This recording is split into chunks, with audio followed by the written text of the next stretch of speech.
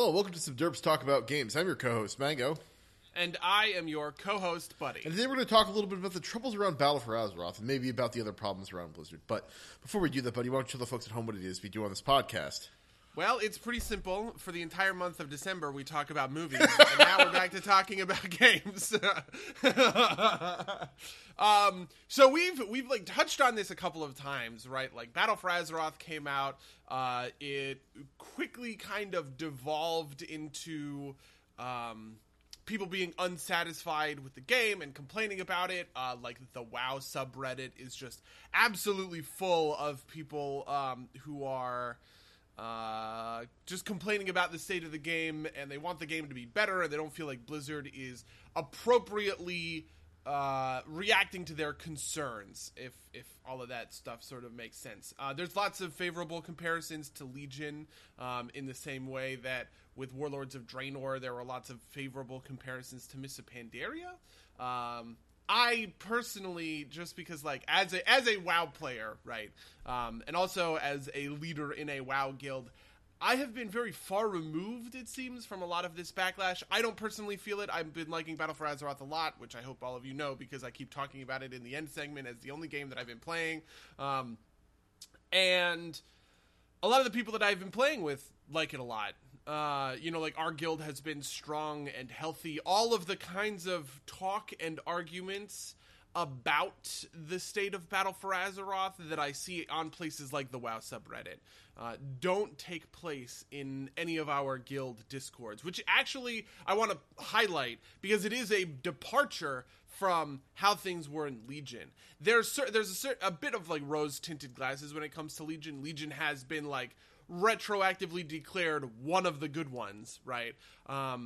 But I do remember that, there are a lot of people who complained about a lot of things, myself included, right? Like, I was livid that my first legendary was not a throughput legendary, and how much that kind of sucked. And so there was a lot of complaining about the legendary system.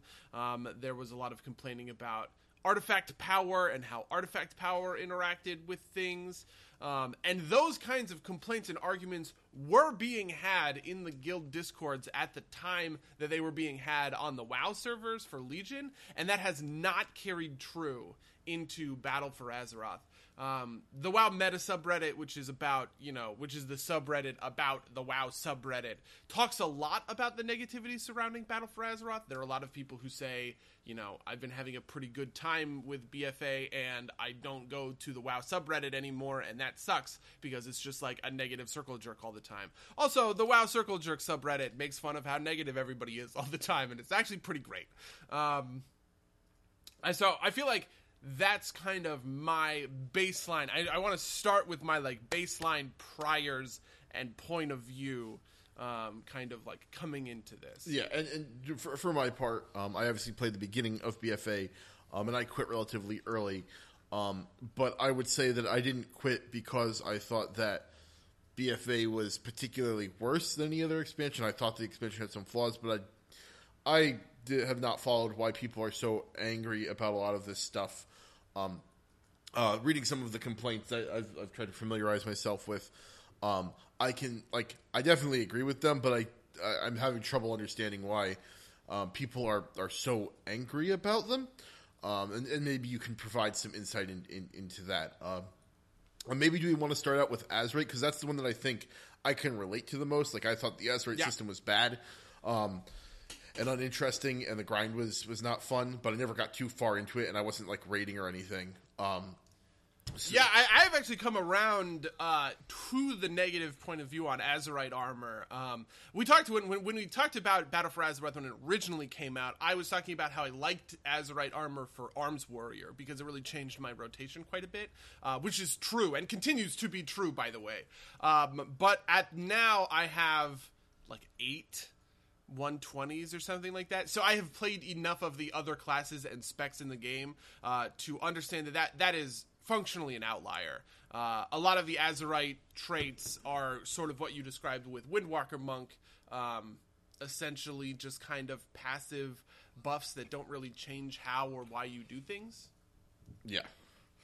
Although I don't remember too specifically at this point what they were. Because I guess maybe that's kind of indicative of how much I didn't care about them. I also never got super deep into it. There's some conflicting pieces there, but the big thing for me was that like leveling it up felt tedious and unfun. Yeah, I think that this is a big confluence of kind of bad. It's one of those things where I think the problem is with the core design. And this is kind of why I've come around to the negative case on it. This is, Azerite armor as it stands, is probably the best that it can get with the model that it hopes to be. Which is an awful thing, right? But it is, like, the state of the game that we have here is in prevention of worse states of the game. So, for instance, you know, Ian Hozakostas has talked about this a couple of times. The original implementation of Azerite armor had the most powerful traits be at the end of the tree, so you were working towards something, right? But that had this problem of you could never really upgrade your gear because your throughput would get absolutely obliterated anytime you didn't have that final trait unlocked. So you actually kind of had to keep undershooting yourself for gear, which is why they flipped it, right? They put the best kind of the best traits right at the top, and then as you progress through, you get worse and worse traits so that it doesn't impact your progression over time. But that creates this feeling that we're talking about, right? This feeling of like, oh, well, I'm not really progressing towards anything anymore. And the worst part about this is that there's actually a definitive endpoint when it comes to the Azerite gear. Like, once you unlock that middle ball, right, which increases your eye level by 5. Also, by the way, this is a patch change, but that middle ball increases the eye level of the item by 5, but it also increases the effectiveness of all the other Azerite traits by 50%. So unlocking that is a more important thing than what we had talked about at the time. That once you do that, you are done with this essentially piece of gear, and any farming of Azerite that you do from then on is in service of hypothetical future gear. Do you know what I mean? Yeah. No, and that was honestly my big fall off point. Like, once I unlocked my traits, I was like, why am I still building this? And the answer is because you're not going to be able to use your gear that you earn later because until they're fully unlocked, because it's not going to be as good. I was like, ugh, that feels bad. I also feel like maybe they were also like that goal they were talking about flipping it was maybe a little bit unsuccessful, because I know that like for some of the pieces of my gear, I definitely felt like I still couldn't upgrade until I had unlocked the rings enough. Although I guess it depends on how big the eye level gap is. But I think I agree with you. I think that the kind of the fundamental formulation of the of the Azerite system seems like it's flawed. So the things I have seen is that apparently Blizzard is or has or will soon be adding more interesting traits, and so yes, they have actually done a lot of work, and I think deserve credit for this. One of the big complaints coming out of the launch of BFA is that certain traits were just insanely powerful compared to others. And Blizzard spent a lot of time kind of like hot fixing the traits into balance with one another in those first kind of like early weeks of Battle for Azeroth. As 7.1 came out, or 8.1 came out, whatever number we're on, they actually removed the least interesting and worst performing traits from every spec and added in a new trait that was at least billed to be kind of like more interesting and more complex to kind of like answer this sort of everything is passive problem. I haven't really felt a huge difference even across my myriad of different characters, just because kind of like keeping exhaustive track of each of the different Azerite traits as they come and go is a tough thing for anyone to do. But it puts a kind of emphasis, I guess I would say, on the willingness Blizzard is exhibiting, trying to kind of like fix the problem. The most recent announcement that we got, which was part of one of the dev Q&As after the release of 7.1, is essentially Ian admitting to the thing that I had just talked about a couple of minutes ago, where he basically said, we got to this unhappy place because we kept having to dodge and weave worse outcomes, right?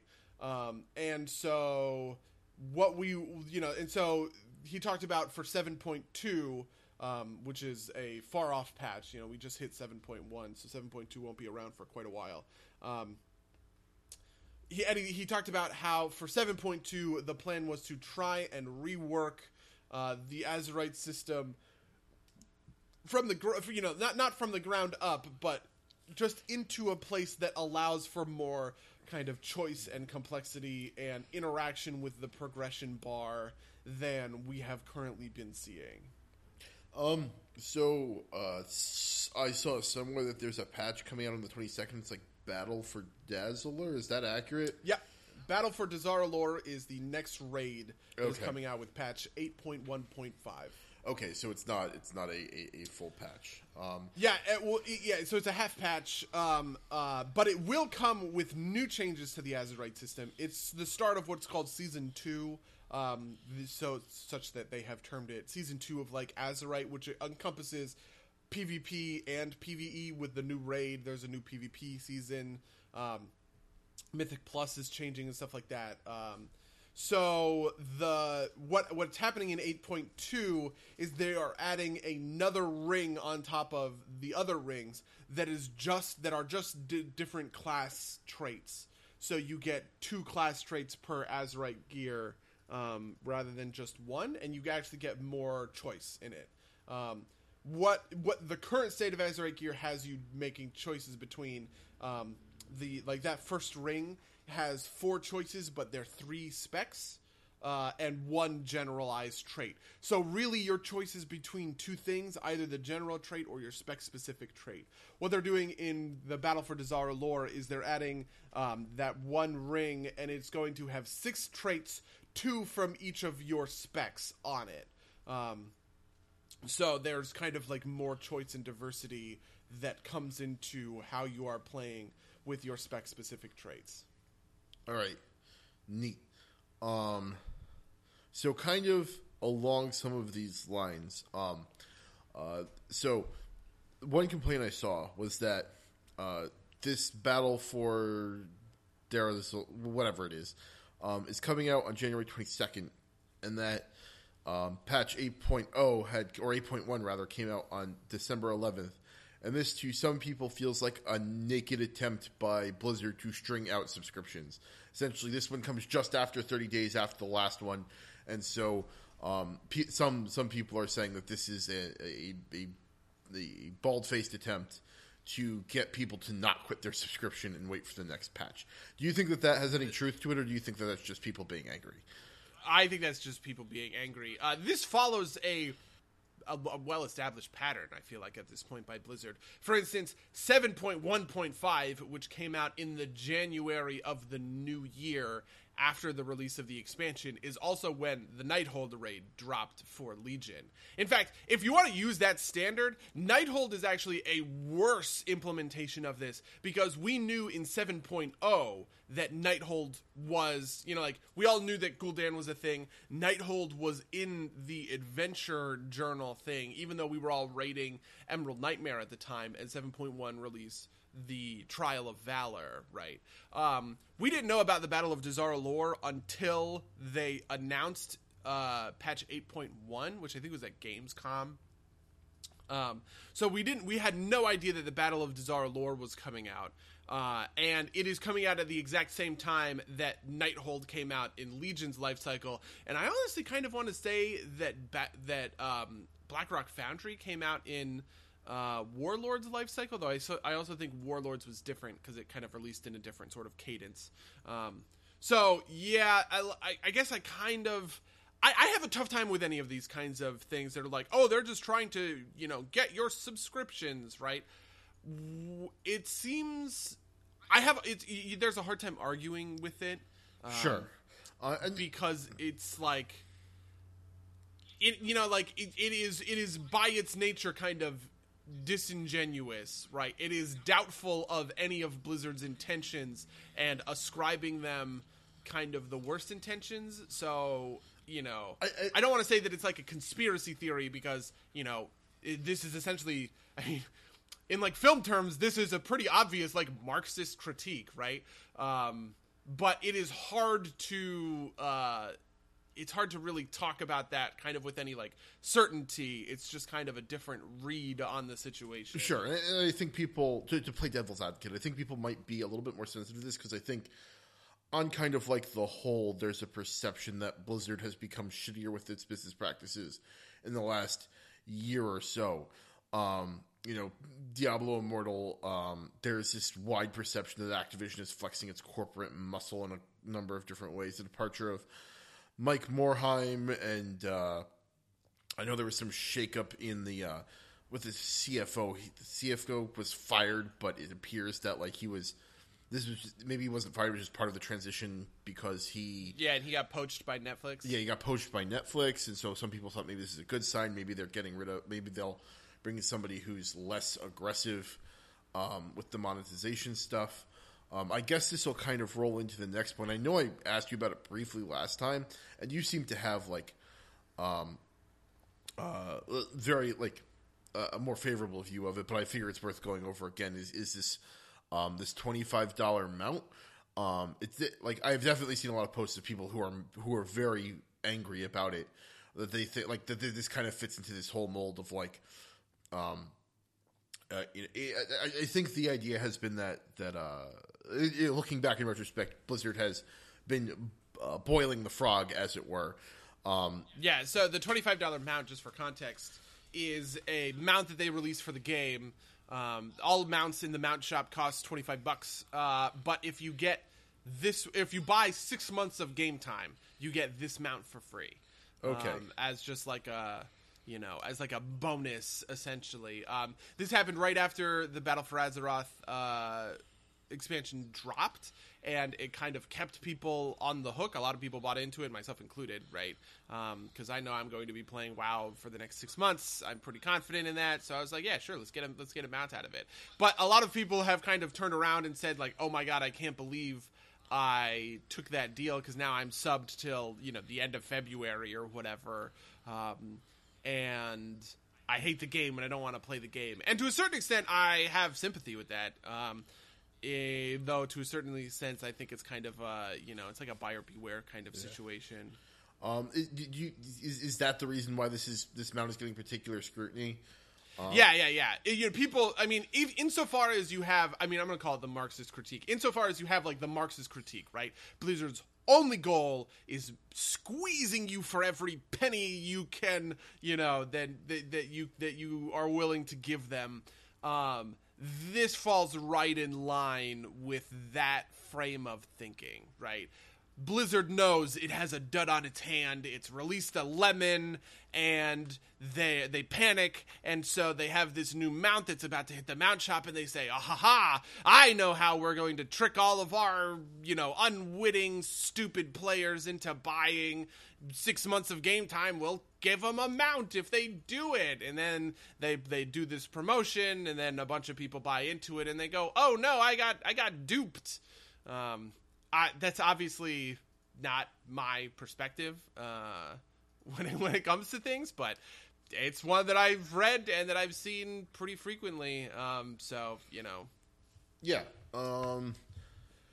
So, I guess the next thing to move on to would be like class design issues. I don't have a lot of detail on this. I just see people saying that just general rabble rousing that the class design changes.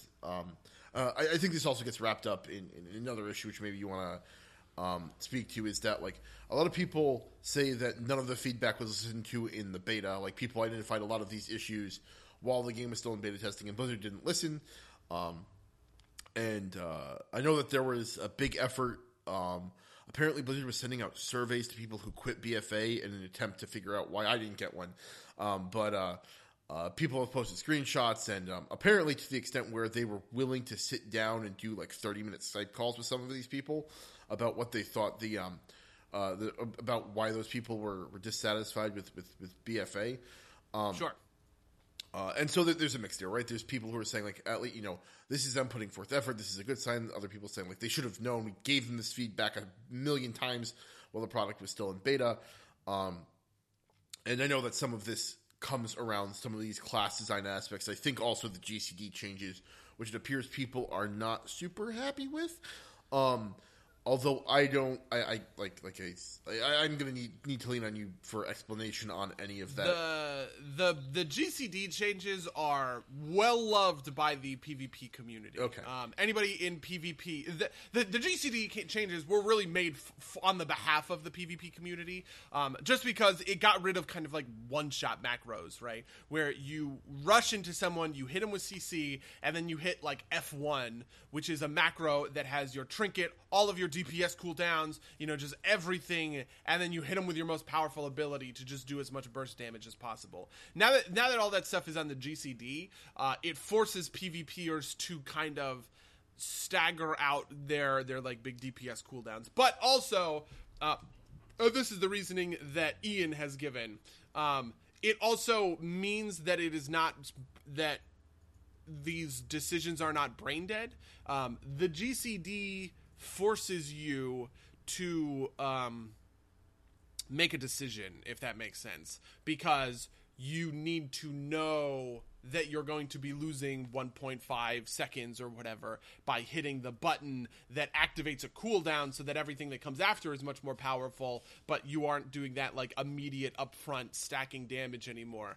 And you are then in this troublesome spot of like, okay, well, I have 3 DPS cooldowns. Do I hit one, then the other, and waste 4.5 seconds on the first one or whatever, just hitting DPS cooldowns for the other ones, or do I stagger them out a little bit, right? Like, these are the kinds of more complex questions that you get to ask essentially when all DPS cooldowns are back on the GCD. They have rolled stuff off of the GCD, specifically mobility, which I find to be a very good change. It was extremely clunky to have charge specifically on the global cooldown, and a lot of other moves that were like charge were on the global cooldown, which didn't feel pretty good. But so a lot of those have been pulled off. Also, some defensive abilities, which I also think is a pretty good change. You want to have more snap reflexes when it comes to activating a defensive cooldown. So pulling that stuff off the GCD also seems to be like a good decision. People are still mad because offensive GCD cooldowns doesn't feel great, because right when you are about to activate your cooldowns and be the most badass, you're actually just sitting there for a second, and that just feels like bad and weird, I guess, to them. But I think, honestly, it makes for better gameplay all around, and that is overall a good decision, and the rollbacks that they have done have been really satisfying in terms of what the actual problems with the GCD stuff was. All right, makes sense. It sounds like they're like that. Like the design, I think we both agreed at the time sounded sound. Yeah. And maybe there was a little bit of a hiccup in implementation, but it sounds like they've done some work to make it better. Yeah. I wonder if there's like a case to be made for like putting the DPS on, not on the GCD, but on like their own shared kind of GCD. That way you could like mash a button and then immediately get an attack out. That way you weren't like, that way that first ability still had that kind of like instant snap. That has been suggested. In fact, people have said that, so trinkets have internal cooldowns with one another, right? You can't have 2 on-use trinkets and use them back to back. When you use one, you will trigger a 30-second cooldown on the other, right? And this is just to prevent kind of that sort of layering everything kind of together. And people have suggested that maybe for DPS cooldowns, what you want to do is a similar sort of thing, where you leave it off the global cooldown, but you say, okay, Avatar and Bladestorm can't be paired up with one another. If you use Avatar, you are precluded from using Bladestorm, and if you use Bladestorm, you are precluded from using Avatar, and it kind of forces you to kind of like create your own DPS cooldown cadence, if that makes sense. I think that would be trickier to implement than it seems, just because I feel like at that point, then you're kind of doing math about like, well, if one cooldown is 1.5 minutes and another cooldown is 2 minutes, then I need to stagger them out by this and that, in order to make sure that I never waste any cooldown window, which I don't really think we want to do. But yeah, I've definitely seen that suggestion. Yeah, no, it was just a a thought that occurred to me. When it comes to class, when it comes to the class problem, the big problem that I see is homogeneity. That people complain about is homogeneity, right? Which is, at the end of the day, right? All of these classes are the exact same. You know, they all play the exact same. So playing any alts never feels any different, and so I kind of get that. But I think at the end of the day, that's like pulling a thread to unravel the sweater question in a way. And if you embrace that answer, you have kind of just written off the entire design philosophy on WoW. Like, okay, so for instance, to explain this really quickly, right? You might say, so like here's the three different things, right?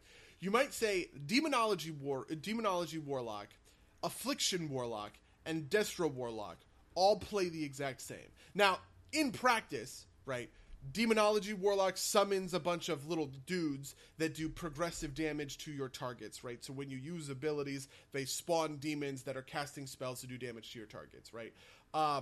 Destro Warlock just summons big fat spells, and you hit guys with Chaos Bolts. And it's like the most damaging ability in the game. It always crits. It does a bazillion damage. And then Affliction Warlock, you cast a bunch of debuffs on the target, a bunch of dots, right? And they slowly dot over time.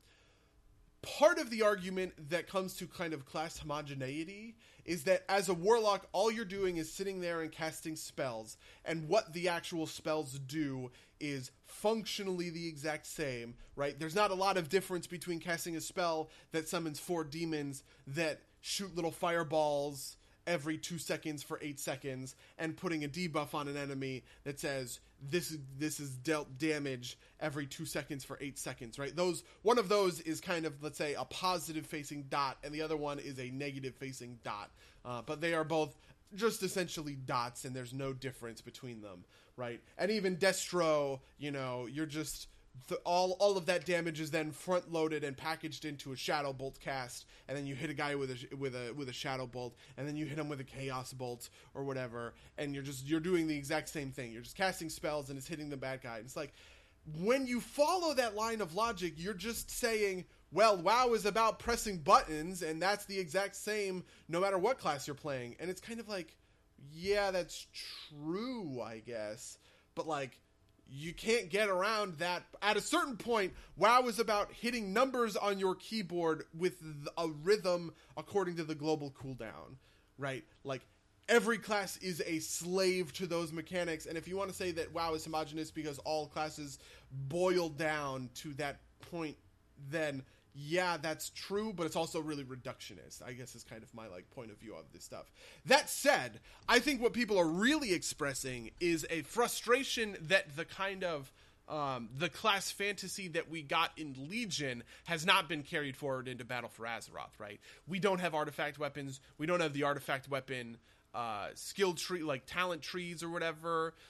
We don't have gold traits or any of those sorts of things. And I think the presence of those was good at fulfilling this kind of class fantasy and diversification aspect, right? Because running around with Ashbringer and filling out your Ashbringer tree was materially different than running around with, Strumcar, the Arms Warrior weapon, and filling out your Strumcar tree. And now we're not in that sort of position anymore. We have kind of lost the lore differentiation between classes because classes are no longer a focus for the game. And we don't have order halls, and we don't have those kinds of artifact weapons and everything like that. And so now we're kind of back to basics, and that loss, I think, is kind of what's fueling this criticism in a lot of ways. Good question on that, because I see your point about it at some level. The mechanics are universal of the game, but at least in theory, I can see a situation where you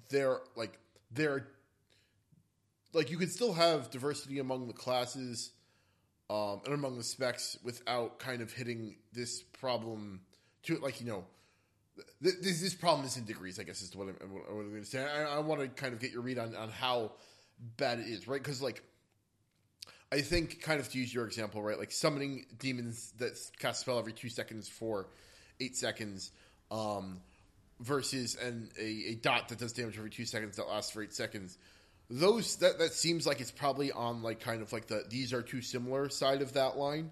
And I think that there's two sides of this, right? Like there's both the kind of like aesthetic difference and the mechanical difference, right? Like if every class is not just hitting numbers on the keyboard, but hitting the same kind of like archetypes on the keyboard in the same way, the same kind of framework, rather, right? Like hit attack 1, hit DPS buff 1, hit attack 2, hit attack 3, hit attack 1, and that's the same rotation for everybody. Obviously, that kind of falls in the same kind of like sameness side. No, and I definitely feel that. And to a certain extent, I think that does bleed across classes a little bit. So, like, for instance, I would say that the playstyle of Affliction Rogue and the playstyle of Affliction Warlock and Assassin Rogue are actually fairly similar. Because the main thing that you are keeping track of and the main thing that you are concerned with is making sure your poisons are up, right? And making sure your Rupture has, like, its full duration of time and everything like that. And so, like, the thing you are focused on, essentially, are the debuffs that you are putting on the opponent. I think the reductionist point of view is the Demonology Warlock Affliction one, because Demonology Warlock and Affliction Warlock just really don't play very similarly at all. And this is mostly just because of, like, the different ways kind of, like, procs work with, you know, like, procs work with these things and how you're summoning your demons and keeping your demons up and empowered and kind of mitigating, like, the cost of them and everything. Like, that is kind of, like, the interesting and fundamental gameplay to Demonology Warlock that Affliction Warlock doesn't really have in the same way. You're doing a lot of kind of bouncing between high and low resource values when you're playing Demonology, whereas Affliction is much more of like a slow burn, if that makes sense. So I definitely do think that there are kind of like archetypes that could be considered similar. You know, I think Ret Paladin and Arms Warrior are pretty similar, but I don't find that there are many archetypes insular to a class that are too similar. For instance, I don't think Arms Warrior and Fury Warrior play very similarly at all. Fury Warrior is about building your rage bar to 100 and then dumping it on big splashy rampage, right? Whereas Arms Warrior is much more about managing your rage and keeping it in this kind of Goldilocks zone between like 30 and 80 so that you're never wasting a point of rage. And you are constantly, you know, hitting the appropriate button compared to your rage intake, if that makes sense.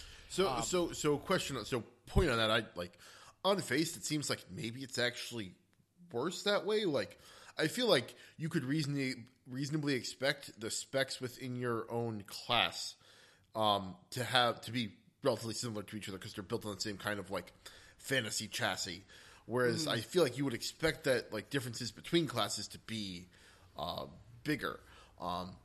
So that, I mean, that's just kind of the thing that immediately occurs to me. And kind of as a follow up to that, how bad do you think this problem is kind of across the game? Is it like literally like there are a handful that are close to each other and it's really not that big a problem? Is it like a moderate problem, or is it like, you know, literally every class is just like, you know, all the DPS ones are like a carbon copy of like a couple of different archetypes or something like that?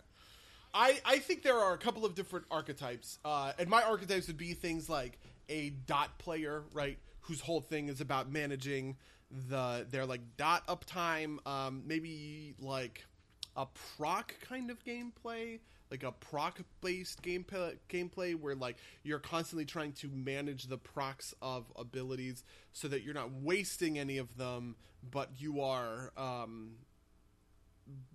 but like you are taking full advantage of every time they pop up, I guess. And then, you know, and then a couple of others, right, that I guess I can't really think of off the top of my head. But, like, yeah, sure, there are a couple of different archetypes. But I think that those archetypes have been in the game for a long time. And, in fact, I think if you trace the game historically, like, the difference between Fury Warrior and Arms Warrior in Wrath of the Lich King was much, much, much less than the difference between the two of them now. I think the big turning point for this was Mists of Pandaria, which is kind of the first time it felt like the different specs really played differently for me.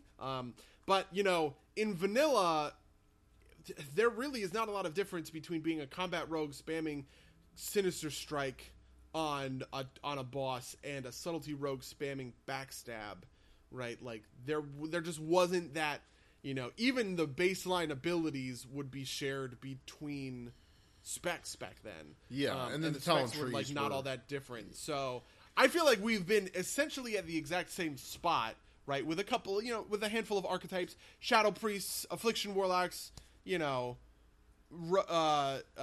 Assassination Rogues are the dot DPS classes, and they all play pretty similarly because they are about managing your dot uptime. But there's enough differences between the three of them that none of them, that like, because I play an Assassination Rogue, I can't play a Shadow Priest. I have both an Assassination Rogue and a Shadow Priest, and I find them both pretty enjoyable, right?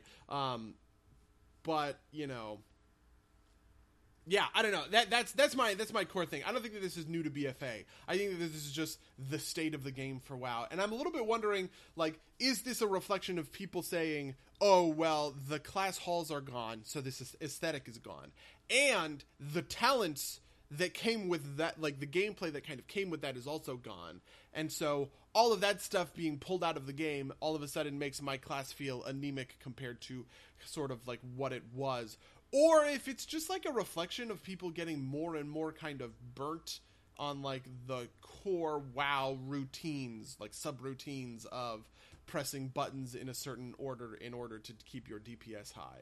I think really at the end of the day, one of the principal problems that has been afflicting WoW has been the use and ability to kind of parse out through like parsers and simulations, to turn every attempt at making a choice into making a calculation, to improve your DPS. This is something that WoW has been having trouble with since the very beginning, when, you know, talent builds were about giving you choice, but in practice people just kind of looked up what the most efficient builds were for their talent points, and invested accordingly, and that's not really them making a choice anymore, that's them making a calculation.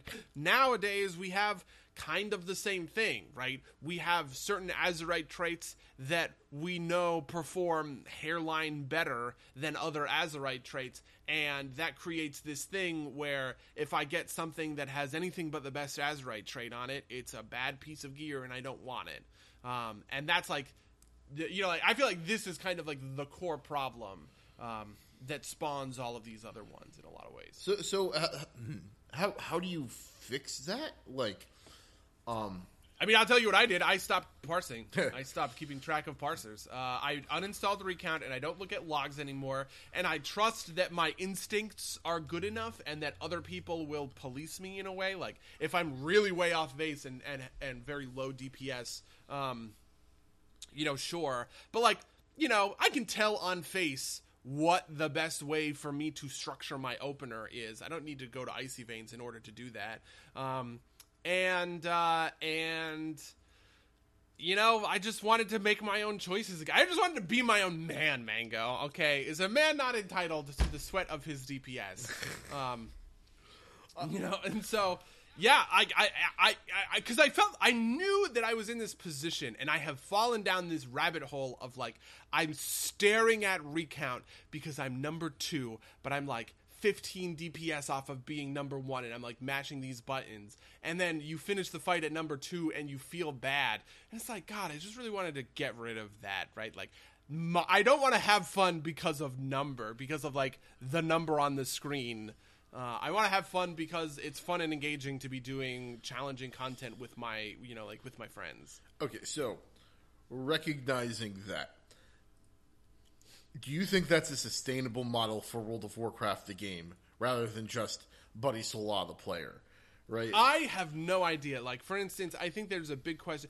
So part of it is like fundamentals, right? I have pretty good fundamentals. I have been a hardcore raider. So like, I understand, you know, movement with the mouse, like all of the things that like raiders do to optimize themselves. I have pretty built in, like not 100%, but I have like pretty built in. So it's easy for me to keep track and say, oh, well, I'm probably wasting a little bit of rage here and I should cut down on that. I don't need logs to tell me this stuff.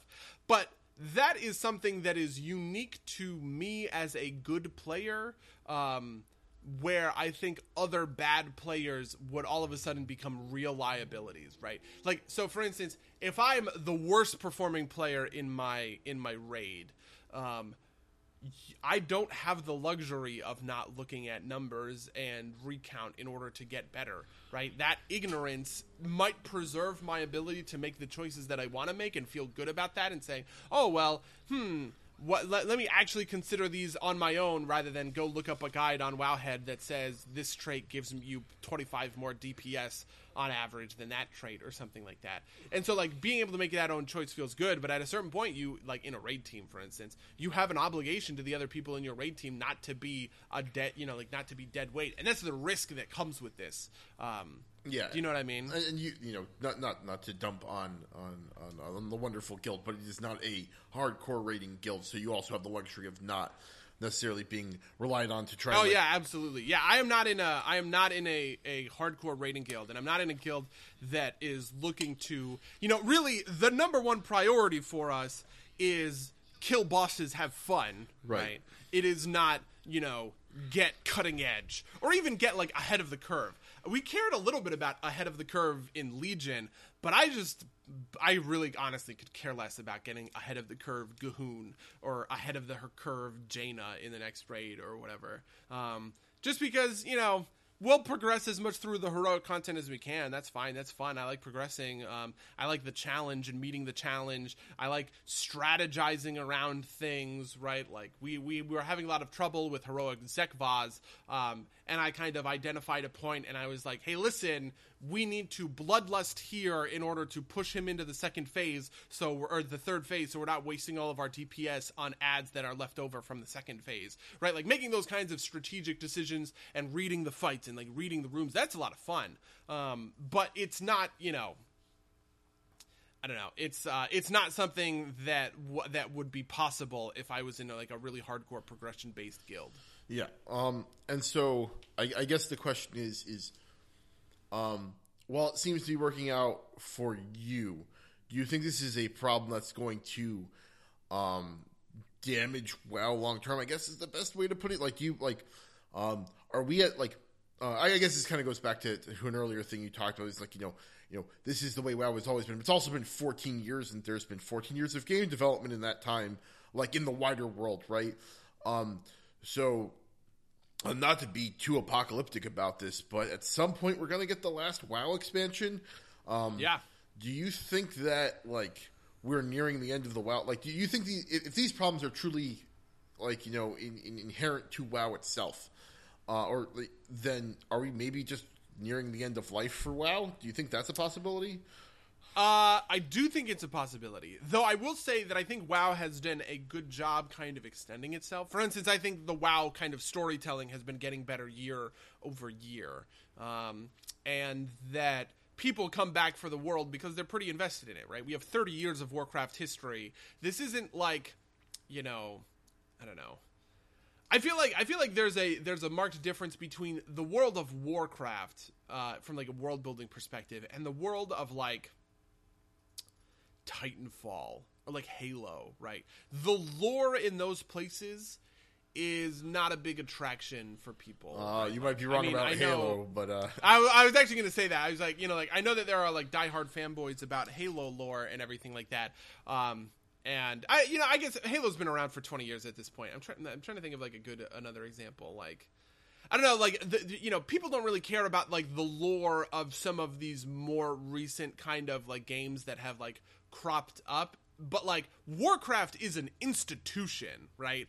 Halo has been around for 20 years, I guess, across however many games. But Warcraft has been around 30 across a lot of different kind of games and contexts. And people are invested in the stories of Jaina and Thrall.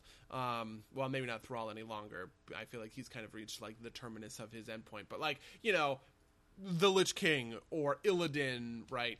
Tyrande Whisperwind, right? These are people played Tyrande 20 years ago in Warcraft 3 and created a bond with her as a character, because the writing in that game is pretty good, and that bond continues through World of Warcraft until now, where she is doing these rituals and becoming the Night Warrior and stuff like that. And so I feel like that will keep WoW afloat longer than a gameplay hound, shall we say, might suggest, right? Who says, oh, the gameplay is bad, therefore the whole game is going to kind of like tank forever. Like, I think it's more, the power of this franchise has a lot to do with the world and its aesthetic and stuff like that. But also at the same time, I feel like, I don't know. Part of me wants to say that the solution to this is technology. I think really at the end of the day, the problem here is balance, right? You could hypothetically reach a point of balance where these little incremental differences between Azerite traits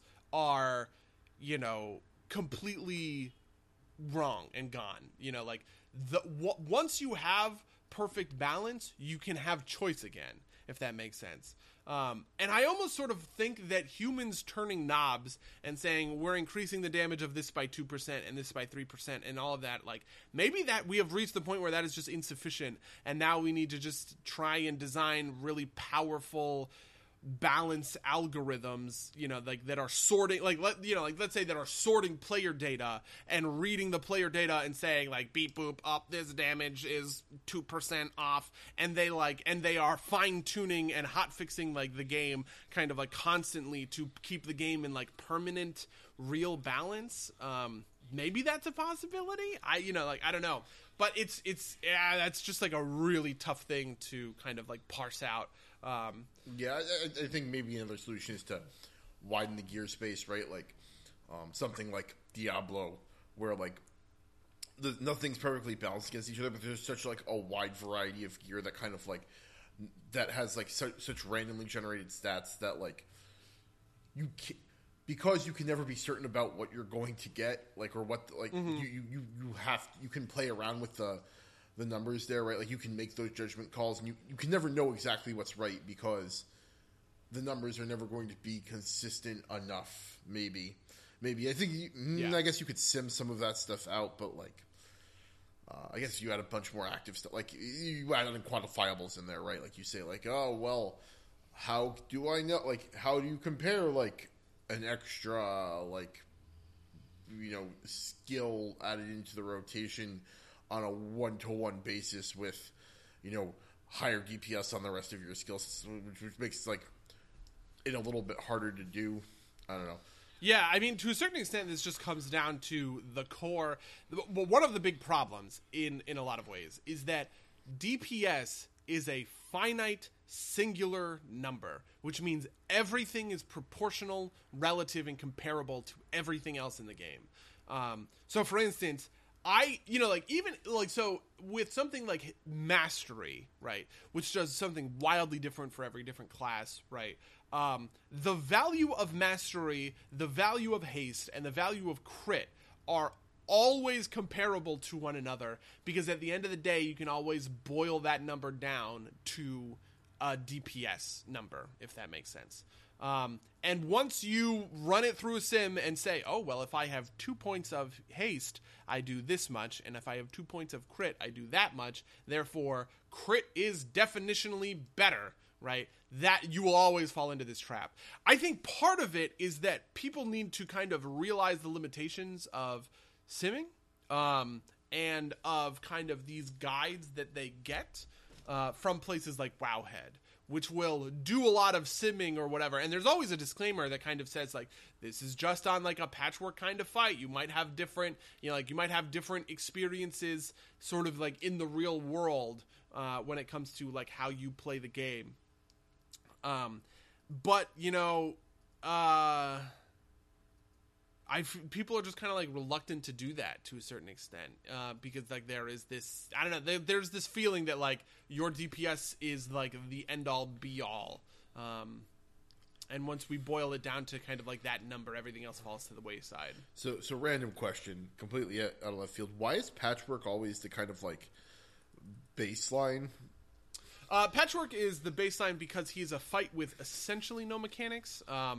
in Naxxramas, Patchwork is basically a gear check. He cleaves to the 2 targets. He does a ton of damage. He has a pretty short enrage timer, which means like if your raid is under geared at all, you can't do Patchwork, you can't do any of the other bosses like with mechanics. You just on Patchwork, you just sit there and you kill him. There's really nothing more. There's really nothing more complicated when it comes to that. I actually do think that there was a bit of complication to the Naxxramas in Wrath version of Patchwork, but the very, very early version of Patchwork kind of like hit this kind of on the head.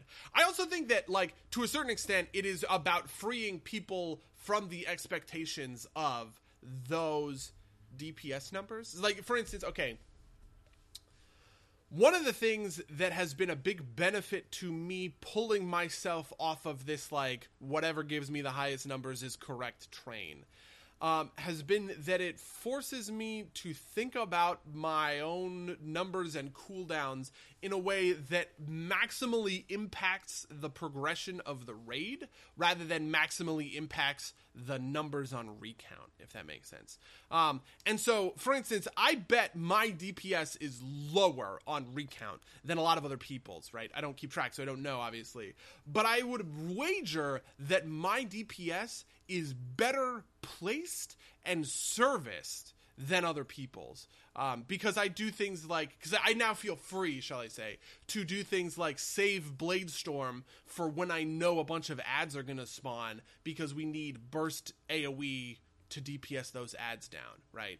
Anybody could tell you that when you have a big DPS cooldown like Bladestorm, right, you should use it on cooldown in order to get as many Bladestorms done in the fight, right? But the most impactful Bladestorm in order to keep my DPS numbers high might not be the most impactful Bladestorm for winning the fight and killing the boss, if that makes sense, right? If a bunch of very high caliber and scary ads spawn, and killing those ads a couple of seconds faster because I use Bladestorm on them, even if it is at the sacrifice of using Bladestorm in order to maximize my DPS cooldown, right, then I am doing unequivocally the right thing by saving Bladestorm in order to kill the ads, even though I am lower DPS, if that makes sense. Do you see what I'm saying? Sure, absolutely. But how do you fix that problem, right? Like how do you design it such that people don't feel obligated to chase the kind of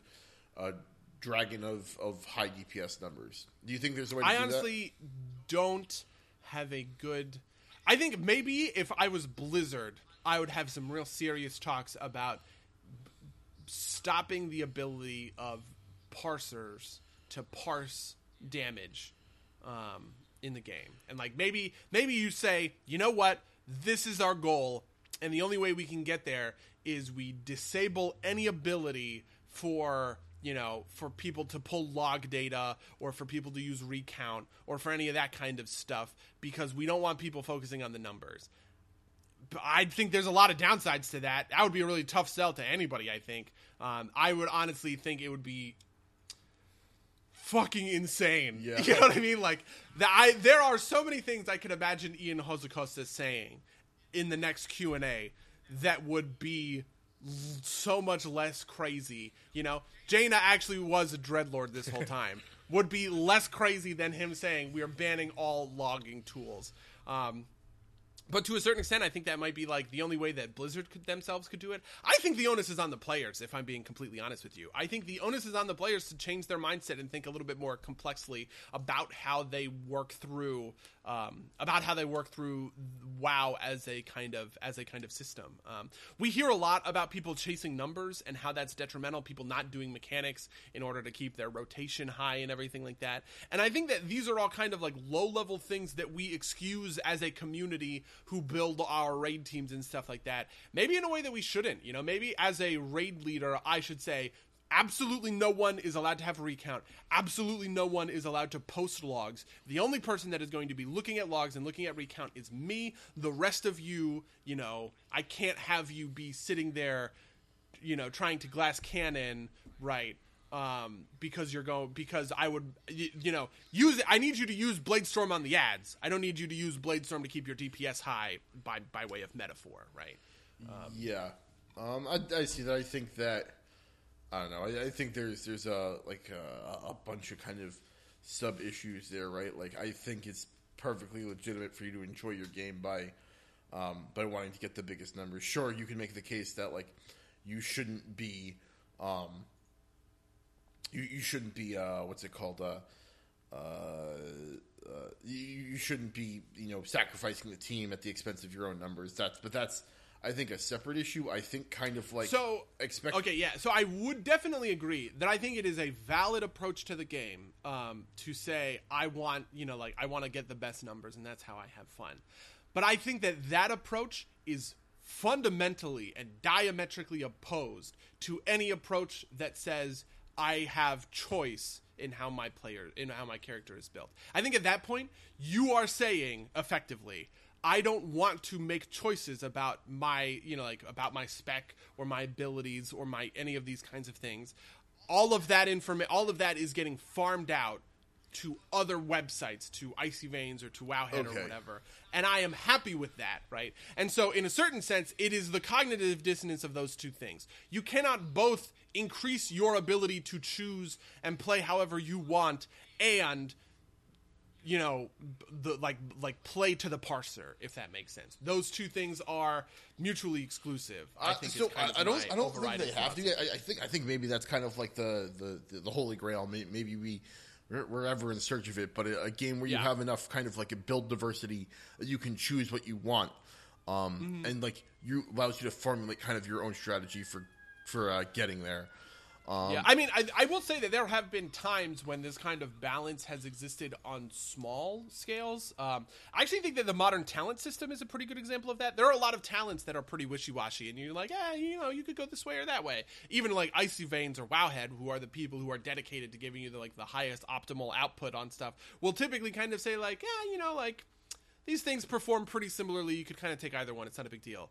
And so there are a couple of micro issues where the balance is real and true and kind of pure and equitable. But like I feel like the only way to get that across the entire game would be some very advanced AI or something like that was like constantly parsing and had the ability to change. You know what I mean? Like it had the ability to make its own hotfixes and change the game based on the data that it is like pulling in. Just because I don't know. I just don't feel like people can. And even then, I feel like it's so impossible, right?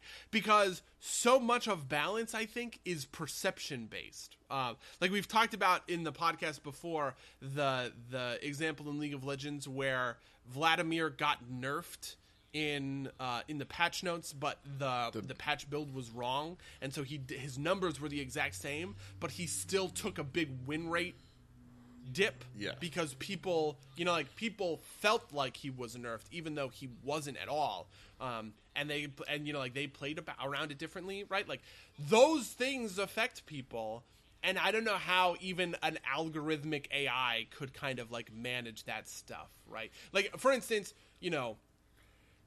if on Warcraft logs, a lot of the time what gets used to kind of talk about class parity is the top 75% percentile, the top 25% of players essentially who are rating heroic level raid content, right? You take all of those parses, you average them out, and you kind of get this breakdown graph to see how each of the specs are doing. People react to that. They look at their spec and they say, oh, wow, I didn't know that ARM's DPS was worse than Fury now. I'm going to switch to be a Fury DPS warrior, right? And that might not be true. It might be undersampling. It might be any number of things, right? Survival for all of last expansion had pitifully few parses in order to understand how much damage people were doing, right? Like the sample size compared to something like Marksman Hunter, which was huge, you just the numbers were bad at a certain point. And so I didn't even know how does an algorithm deal with those kinds of things that are player based problems in dealing with patches and balancing. Yeah, no, I think I agree with you. I think this is actually an interesting topic to explore because one game that I have heard does kind of like you can choose your own build very well is Path of Exile. I haven't played a ton of it, but that game is absurdly complicated. But I think part of the strength there is one, there's less competition among like there's less like kind of like competition on the ladder, as it were, and two, characters are less permanent, right? Like, a lot of these ARPGs, right? Like, rolling up another character isn't a big deal, right? I think players' investment in their characters makes it so that like you can have like superior builds in a system where people don't get mad that they're maybe playing a subpar character. I think when you've got investment in your character to the extent that you do in World of Warcraft, you kind of have to guarantee that everybody's on a pretty even playing field. I definitely feel that. I also think to a certain extent, a lot of it is the competition that comes with rating and stuff like that. I feel like balance, like we've talked about how balance doesn't matter as much in single player games, for obvious reasons. But like on a spectrum, I think balance matters a lot in a game like World of Warcraft when it comes to rating, because like, being able to point to your parses and say, I did this last expansion, right? I was linking my parses and saying, listen, I'm the best arms warrior on my server. These are the parses. I have legendary parses on some of these fights. I'm clearly really good at this. And that got me into like real heroic guilds and stuff like that. And like the other kind of side of that is you don't want anybody in a social game. You don't want anybody to be like, I like playing Warlock. Well, Warlock shit this expansion, so we're not going to let you play now. And that has happened, right? Like that has happened with shamans, and to a certain extent, I mean, shamans aren't even all that bad, to be honest. Like they've hotfixed and they patched around it. One of the top DPS in our raid is a shaman, is a DPS elemental shaman, right? But there is this kind of like stigma in the community that, shamans are bad. Anytime you see a shaman, you might as well just like wait and get like a balanced druid instead, right? Like those are things that, I don't know, like there will always be a worst class, and to a certain extent, that is really like unfair, but I don't really know how much that is on Blizzard. I feel like it is more on the player base in the community. I have trouble saying that, like, I have trouble accepting the idea that, this is the fault of, the problems in the game are the fault of the players. Like, in kind of the same way, like, water finds a crack, a player will optimize the fun out of the game if you give them the opportunity to, I think is, like, a known thing that you kind of have to design to as a game designer. I don't think there's any way around that. Maybe you're right. Maybe the answer to that is you don't let people look at numbers. But I mean, I almost wonder if like WoW would be better if like maybe I can see the numbers flash up on screen, but like you kill the combat log, and you also get rid of any kind of numbers in like a tooltip, right? And you just kind of say, here's the rotation, right? Here's a couple of different abilities that affect the rotation. You get to choose between them or whatever. You can see big numbers if you want. Seeing big numbers feels like satisfying, right? But like at the end of the day, maybe if you just remove people's ability to you don't publish patch notes anymore, and you just say the damage of Mortal Strike has been increased by how much? Who knows? It's been increased a little bit. You just kind of have to trust us a little bit. I think people would riot though. Like listen, I completely agree with you. People would fucking riot, but like at a certain point, right? Like if you say that the problem is on, like if you say that Blizzard can solve this problem, like they don't have good options to do it. This is why I think, like, at the end of the day, it is the player's problem. I think Blizzard is doing the right thing by being kind of open and transparent with their platform and everything. But, like, I guess I don't know. I think maybe this is why the MMO genre is dead. Like, maybe, right? Maybe this problem can't be solved at least in a way that's satisfactory, and forevermore, no one's going. You don't do this because the other thing is, like, if you want to switch gears like that, right? And if Ian is like, you know what, we're getting rid of all numbers in the game, you'll see numbers pop up on screen, so you'll see big crits, you'll see whatever, but you can't parse that data at all, and you can't find any of it in tooltips. We're getting rid of any and all ability to parse the math of the way abilities work and all that other kind of stuff.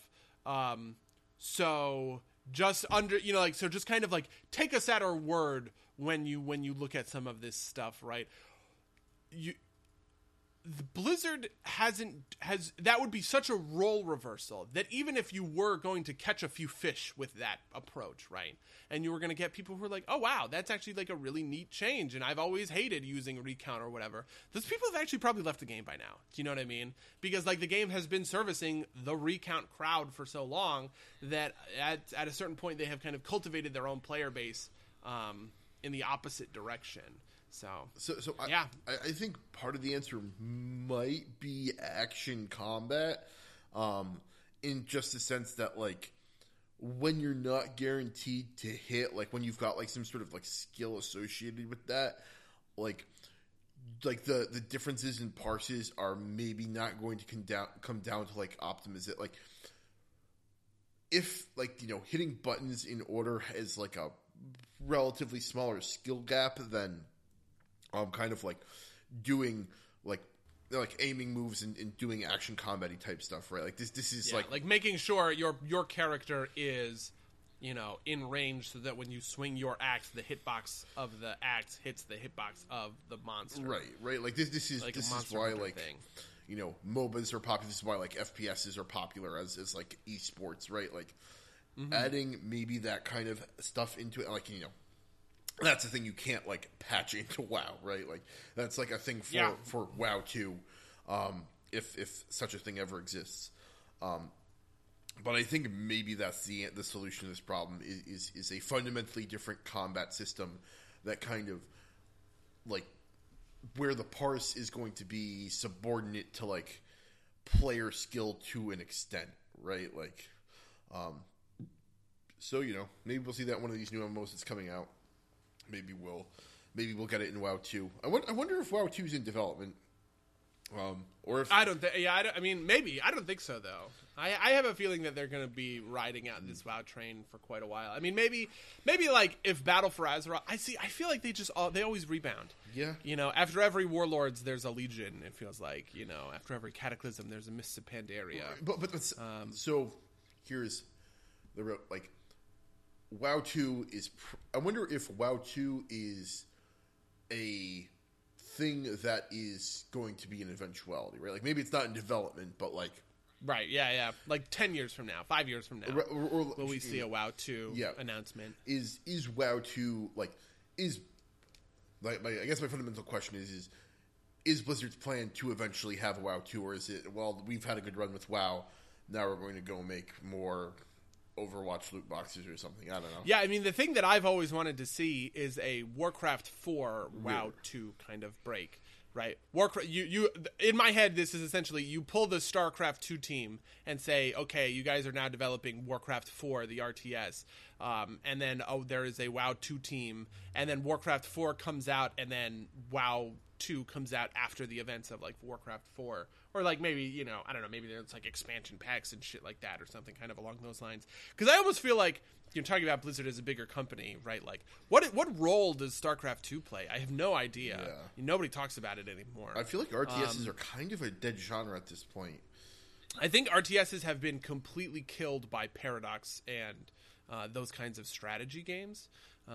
Because people have a lot more fun doing, I guess I would call them grand strategy games. People have a lot more fun doing big grand strategy games, I think, than these kind of like micro RTS matches. And, I love StarCraft. I think StarCraft 2 has been one of my favorite games. It was my game of the year in whatever, 2013, 2014, whenever Legacy of the Void came out, right? Like, I loved that stuff. So, yeah, but you are like the one person who likes like StarCraft as a story game, right? Like StarCraft's enduring popularity is because of its multiplayer aspect. I dispute that, but sure. I don't think, which is to say, I don't think I'm the only person in the world who likes the single player in those games. No, I'm not saying the single player is bad or anything. I just think that the reason why StarCraft became a phenomenon, right, like above and beyond, say, like Command and Conquer, is the enduring aspect of its multiplayer. Oh man, I really disagree with that actually. I think the StarCraft story is good and elevates it. I mean, I have this, I think we in games tend to undershoot how important good storytelling has been to video games. Like Halo was a revolution for its multiplayer, right? But the single player was a big draw for people, and I think that has been true for a lot of different games over time. And I absolutely think that that's true of StarCraft. I mean, and I would agree that like single player modes and story can be important, but I don't think you get like the story mode in Command and Conquer. I think was also well liked. Everybody loved those games, but they don't have the staying power that StarCraft does. And like I'm not trying to discount the importance of story. I just think the thing that makes StarCraft a worldwide phenomenon is kind of like that the PC bombs in Korea. To be frank about it, I mean, okay. So I definitely agree that that's important. I just don't think. I think at a certain point we want to identify this one thing. We want to say like, oh, StarCraft was like the best multiplayer game ever. So that's the reason it's successful. It's like, well, no, StarCraft also had a really deep and compelling story that pulled in a lot of people, right? And those people are just as valid a group in the equation. Than the people about multiplayer, right? Like this, the people like me who played Call of Duty 4 because we read reviews that wow, actually this has a really good story, right? I think count towards like the massive genre bending success of that game, right? It's not just the people who played like the multiplayer end over end. Those people also count, and they probably count more proportionally by a couple fold, right? Maybe 4 or 5 times more, right? But I think that the things that turn these games from, I don't know, I don't want to say blips on the radar, but just kind of like in the vein of expectation, right? The things that pull these games out of just kind of, oh, it's another blank, and into this is really transformative. I think a lot of times those things are paired with single player story content that gets undervalued when we talk about it. I don't know. Maybe. I know. Like, I know you want to fight this point. No, I get your point, but I also think that like there's a thing to be said that like a lot of the biggest games are not any of that. Fortnite, League of Legends, fucking Rocket League. So interestingly, I might actually kind of agree that over time, I feel like we have fallen away from this model a little bit. Now there is a lot more kind of discussion about like, I don't know. I mean, part of it, we had a whole single player episode. I don't want to like retread that ground, but I feel like part of it is just kind of as time has gone on, we have invested more in games as sport as like the sort of like default methodology. When we have story-based games that come out like, Mass Effect Andromeda, they are maybe the object of more ridicule than they used to be back then. So I think the actual difference is, because I don't think single player games haven't died by a long shot. I think what it is we've seen the more severe divorce of multiplayer from single player. Like, you don't get a lot of mixed games anymore. I think that's maybe more contributory to this in the which to be honest, I think is a very good thing. Like, I think it's good that God of War does God of War have a multiplayer mode? Okay, yeah, I think it's good that God of War doesn't have a multiplayer mode, and you can focus in on the storytelling and the single player experience of that game. Yeah, no, I agree. I think that though, what that does is, because multiplayer games are kind of like live and die by their community, it creates like these kind of big, massive game, like in a system where like you are buying your multiplayer and single player games separately. A game like Fortnite is bound to happen because you want to play the game that everybody is playing, and so you play the it's like a it's self-driving engine, and like no one goes and plays, I don't know, like Angels Fall first. But I do think that there is, I do think that there's kind of like, I almost sort of think that if I were making StarCraft 3, I might make it more akin to a Paradox or a Civilization then I would make it akin to like StarCraft, maybe even like a Total War, where you have a grand campaign. I mean, I guess I would say that a lot of the StarCraft story did have like that feel to it, and maybe that's why I like it so much, because like, you know, you have this big spaceship and you're upgrading it and you're changing it around and stuff like that. But like, yeah, like maybe a version of StarCraft that is more along the lines of Total War Warhammer than it is along the lines of Command and Conquer is kind of like the future of, you know, a StarCraft or even like a Warcraft 4, right? Yep. Yeah, I don't know. Who knows? All right. Well, we've obviously gone way over in time. Yeah. So tell me about your life. I got a bunch of stuff. So I'm gonna go through it chronologically. First things first is over the new year, I ran. The first thing we did was I ran a game of Pathfinder 2 for friends of the show, X and Monic. Very cool. Which was just the two of them? Yes. The three of us hung out on New Year's Eve. And the days before we went and stayed in a lake house and relaxed. It was nice. But what about it? It was a interesting experience. I like the 3 actions. I thought it was relatively easy to teach those guys how things worked. Although I'm not convinced they totally grabbed onto it. They both played spellcasters. X really wanted to play a minion master, so I built up a character that could do that. It still has kind of like that player dominates the turns type of problem, because he was a druid that summoned an animal and had a companion. And the way that they limit this theoretically is you have to spend an action to give your companions 2 actions. So he would often, like, on the first round of combat, spend his 3 actions and summon a companion, or summon a animal, and then every subsequent turn was like, spend an action to move the companion, spend an action to move the summoned animal, and then like maybe if he's next to somebody, cast a spell, or if he's or move or something like that. And that just ended up taking a little bit longer, especially since he was newer to the game. Monic played a sorcerer, and he just basically threw damage spells, which was fine. I think that's just kind of a function of the way the particular one shot went off. But I thought the enemy design was fun. I used kobolds, lizardmen, and a crocodile. And so like that all seemed to work out relatively well. Numbers seemed to be in the right place. I ran it at level 3. I can't really give a lot of deep feedback, but it was a lot of fun and they enjoyed it. So I'm going to count it at least as like a success, like whether or not it successfully solves the problems of Pathfinder 1, I still think it's a good game, and hopefully it'll be even more polished for the final product in June. After that, we watched freaking Speed Racer, the Wachowski. Oh, the Wachowskis movie. Yeah. Have you ever seen that movie? Yeah. I like that movie. Yeah. I like the Wachowskis a lot. Yeah, it was... follow up to that, I watched last night. I actually watched the entire Matrix trilogy again, and I don't. Do you like the Matrix sequels? Can we do an episode about how much I like? No. I think we can. I don't know why people dislike. I don't think 3 was as good as 2. I think 2 is like probably the best of the 3 of them. It's very cerebral. Yeah.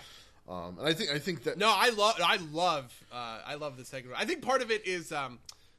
I think part of it is like a phenomenon I've described before, which is kind of like the follow-up effect. You know, like the Matrix one was like wow, so mind-bendingly awesome that, you know, 2 and 3 being okay in comparison and having a few more problems and a little bit more like fat on the bones. You know, that's like a tough thing. This is my most controversial opinion.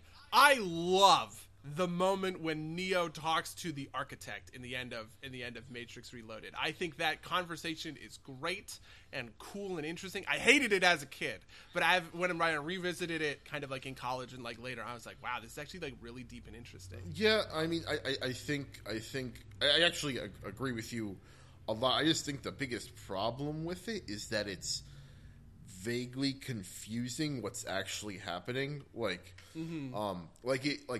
the language of the scene, like what's happening is Neo is making the wrong decision, right? Like, and in kind of in movie parlance, right? Like, you have like, no, you need to fulfill like the plan that we've set out for you, and you'd normally expect the villain to be like angry that he's not doing the thing that he's supposed to do. And the architect isn't. He's just kind of smug. And that fits the character, just like kind of makes the scene harder to read.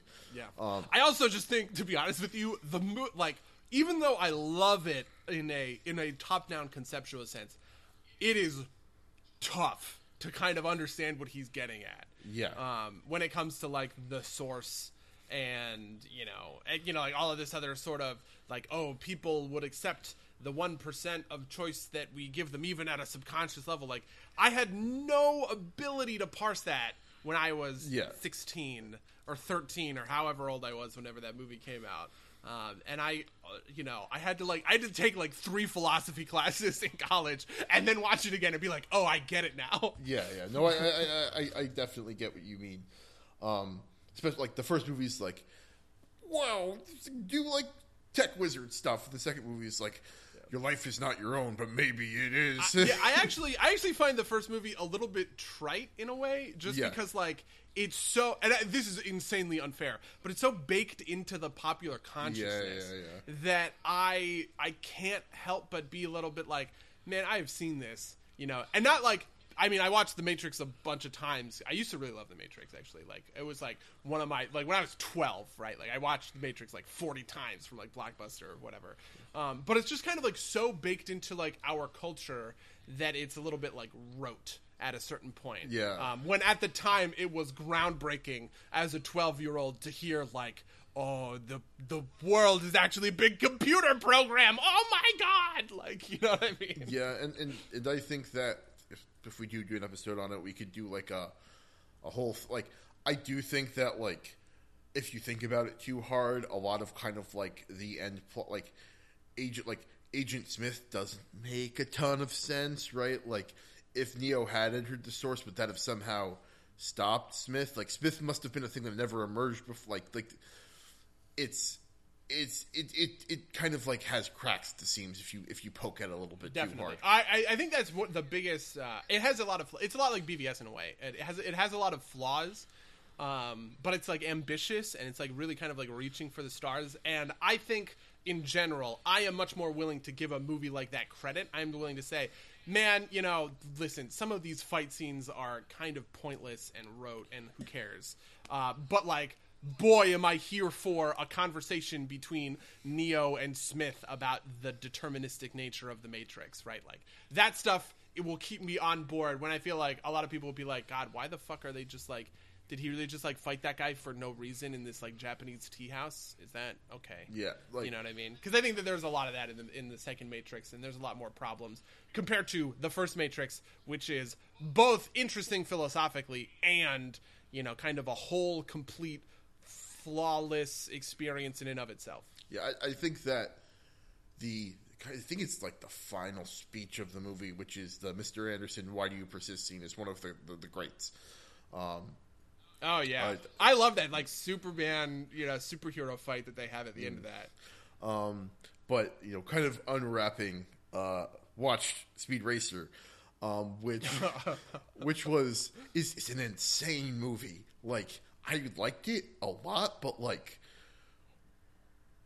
why does the Racer X, like, the double clutch happen? You remember this, right? Like, fucking Speed Racer when he's young, Speed Racer's older brother Rex apparently dies. Yeah. And then there's Racer X. And Racer X looks like he's going to be like Rex, but like, yeah. But then, and like, Speed starts to think maybe it is. And then like, most of the way through the movie, they have a conversation where he straight up asks him, "Are you Rex?" And he takes off his mask and he's not.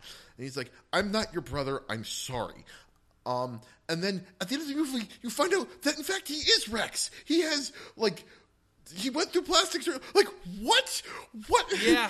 Like, I honestly, now that you've said that, I remember that. I remember immediately, like, when I originally watched the movie, because we all know, I mean, I don't know if we all know, I watched Speed Racer as a kid on, like, Cartoon Network or whatever, so I knew that Racer X was Speed Racer's brother. That was, like, the big twist, in this, like, shitty anime. But I just remember in the movie that was true. I remember now that you've reminded me that he goes through this like plastic surgery. Yeah, I hate fake outs like that. That's always so dumb. It's like man, that's always so dumb. It's a weird double, like, because you could have just had like, you could have just not done the double fake out, right? Like you could have just said like, just have Speed be like, oh, I guess like not think that he's his brother, or like, I mean, I think it's this weird thing because I don't think there's a good way out of it because like him not being his brother gets used very effectively as a way for Speed to resolve his feelings about his brother. But then you just like have that be a change of the adaptation that Racer X isn't his brother.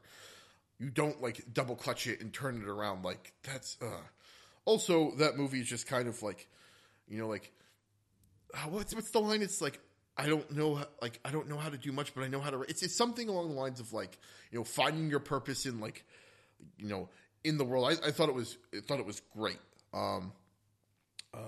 Definitely need to watch that again at some point so I can like pick up on all the stuff. That fucking kid Spritle, like, such like those scenes were so goofy and just like so like out of place, but I'm laughing my ass off. Moving forward through the week, the other two big things I wanted to hit on were, or maybe there's a couple more than two, but I bought a couple of games on the Steam sale. I bought Far Lone Sails and Time Spinner. Time Spinner is very good. It's a Metroidvania.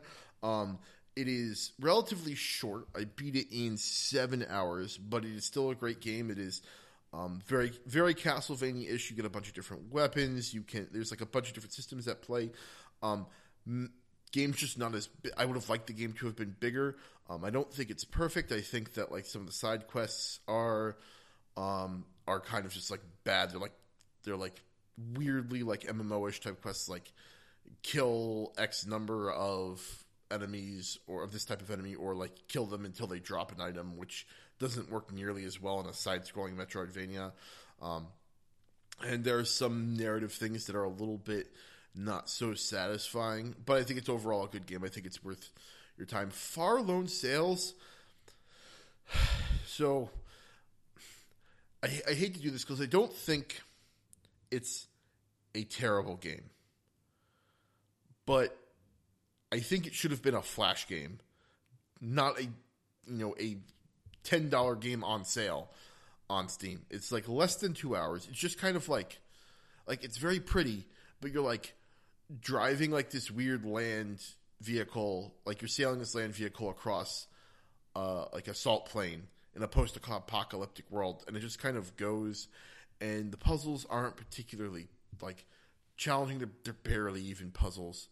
Like it's just, and the story isn't super engaging, right? Like, like What Remains of Edith Finch is a short game and a short experience, but I thought that was wonderful. I thought it was deep enough and rich enough to be worth the time invested. I can't say the same thing for Far Lone Sail. Maybe it would be worth the time invested if it wasn't like, I just can't recommend it at $10. I could recommend it at like $1. I could recommend it as like a flash game that you should maybe go check out because it's really pretty, but I can't recommend it as a $10 game. And it really sucks because like these people, obviously the people who made it obviously cared about it a lot, but and like it's like I said, it's very pretty and it's competent. It's not like there's anything technically wrong with it, but it's just basically nothing. It's a curiosity, and that makes those are the worst types of games to me because I can't laugh at it for being like terrible, and I can't like rejoice in it for being great. And the last thing to talk about is I got an Oculus and I've been playing Beat Saber, and that is fantastic. I feel like a freaking wizard. Yeah, I hear that Beat Saber is actually super fucking awesome. Yeah. So one of the big things is you can download mods for it. I downloaded like a custom, the first thing that everybody downloads is the ability to import custom songs, and the amount of creativity you see in some of these songs. Like, I was looking through the top ones. I downloaded Uptown Funk, and like if you've seen the video, what's his name? Whoever the artist is, Bruno Mars. In the video, he does a lot of this kind of like heavy lean back while like snapping his fingers or whatever, and they capture that really well in the song. Like, there's one of the things you have to do, you can do is duck, and so like during that segment, you have to like duck and like move your arms in vaguely that pattern to like slice up the blocks. It's super great. I've been having so much fun with it. I haven't played no other game besides Beat Saber. But that's all I think it can really. That's like been my week so far. What about you, buddy? Well, funnily enough, I haven't been playing a lot of WoW. I've been mostly playing Dragon Age Inquisition because the announcement at the Game Awards that Dragon Age 4 was coming out had me be like, oh yeah, like I actually never beat Dragon Age Inquisition. And I didn't play any of its DLC or anything like that. So I am back in Dragon Age Inquisition.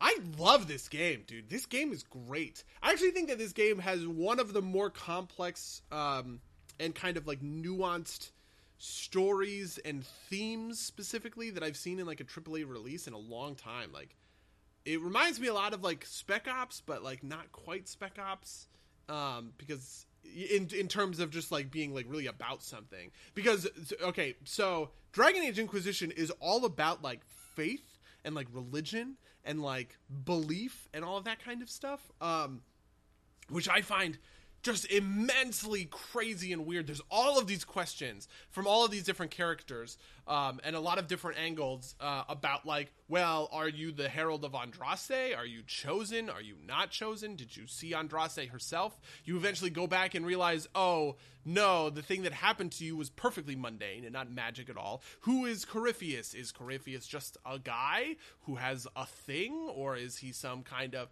specter that's like part of like the book? And is there a maker? Is there a golden city? He says the black throne is empty or whatever, or he says the golden throne is empty. And so just like there's like a lot of like, doubt and question and agnosticism and atheism going throughout the whole thing, and you kind of have to like, you kind of have to like see the same problem through a ton of different angles in a way, because like somebody like Cassandra, right, who is an agent of the Chantry and who is a devout, I guess Andrastian,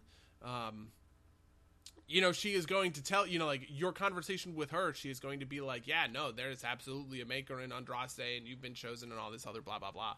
And then you can have a conversation with like Iron Bull or whatever. And he's like, Andraste, it's not real. Only the Qun is real or whatever, or just even like Sarah, who is like, who cares about the fucking Chantry and Andraste or whatever, right? Like, these are real people who are being really stepped on by like the feudal nature of our, of our politics.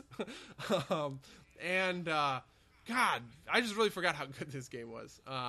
So that's what I've been playing. Yeah. I don't have any more complicated thoughts than that. I am in a problem where I have like this happens to me fairly frequently in single player games like this, where I have like min-maxed myself to a certain extent that I'm just like insanely powerful. Even though I'm playing on hard, which I didn't play on originally, where I was like really tearing through things. Even on hard, there's something about like the way enemies spawn. I'm fighting a lot of enemies that are like 6 or 7 levels below me, which seems just like weird. Yeah, no, I get that. You play the best you can, and if you do a lot of side content, like, I feel like games are designed so that you don't have to do all the side content, but then, like, if you're the type of player who plays, like, the full game, then you end up just, like, outscaling the content at, like, a huge level. It's a weird problem. I don't know quite how you'd fix that. Yeah, I don't know. I saw at one point you did watch some Minefields, kind of following up on our derpies. Did you enjoy it? The first season of Minefields, I don't know. There's some stinkers in there. The first episode I was really good, and I feel a little bit duped, if I'm being honest with you, because some of the other episodes I was just like, oh, well, this is kind of... maybe it's just like the structure of the show. There isn't a lot of... And I'm like... which is going to sound pretentious, I'm a little like too smart for it, because I've seen some of these things before, like the false choice thing, right? That you will defend a choice even if you didn't actually make it. And so like he goes through a whole thing where a magician is using sleight of hand to change people's choices out from under them, and then he shows them the choice that they rejected, and is like, why did you pick this one? They're like, oh, I thought she had a great looking face or whatever. So like I know about some of these principles like offhand, so watching them be proved is not insanely compelling, but I don't know, that like that first episode on isolation was great. I have just started getting into season 2. I'm very excited because I can tell that this thing is about the trolley problem, which is one of my favorite like philosophical kind of conundrums, thought experiments. Oh yeah, I forgot that he makes people actually like do the trolley problem. Yeah, I haven't actually watched the episode yet. I just like see it's called The Greater Good, and there's a trolley in the thing, and I'm like, well, I wonder what this is about. Yeah, he actually like puts people in a switching station with a trolley, and like the people aren't in danger, but like they are like empowered to actually stop the trolley. It's crazy. But like what's actually really funny, by the way. I watched an episode. Okay. Can I just relate to you how insane I am about these things sometimes? A YouTuber I like named Sarah Z came out with a video called "What's Wrong with Orange Is the New Black?" Right, season 6. And I've watched Orange Is the New Black before. Like I watched it when it came out. I watched the first 4 seasons, I think. But I kind of fell off of it. It's a show that I am kind of more academically interested in than personally invested in, which is which is fine. And so I was like, well, I want to watch this 20-minute YouTube video. So clearly I need to watch 72 hours of television in order to fully understand the context. And so I've been watching, and so I watched the entirety of Orange Is the New Black, and they have an episode about the trolley problem. But they tackle it from the more like the more principled angle. A lot of the time you see the trolley problem kind of like as oh well, what kind of ethics do you subscribe to or whatever. But they were discussing it in this matter of like, what is it that you value, right? Are you a consequentialist? Do you value the consequences of actions, right? Or do you value the principle of the actions themselves?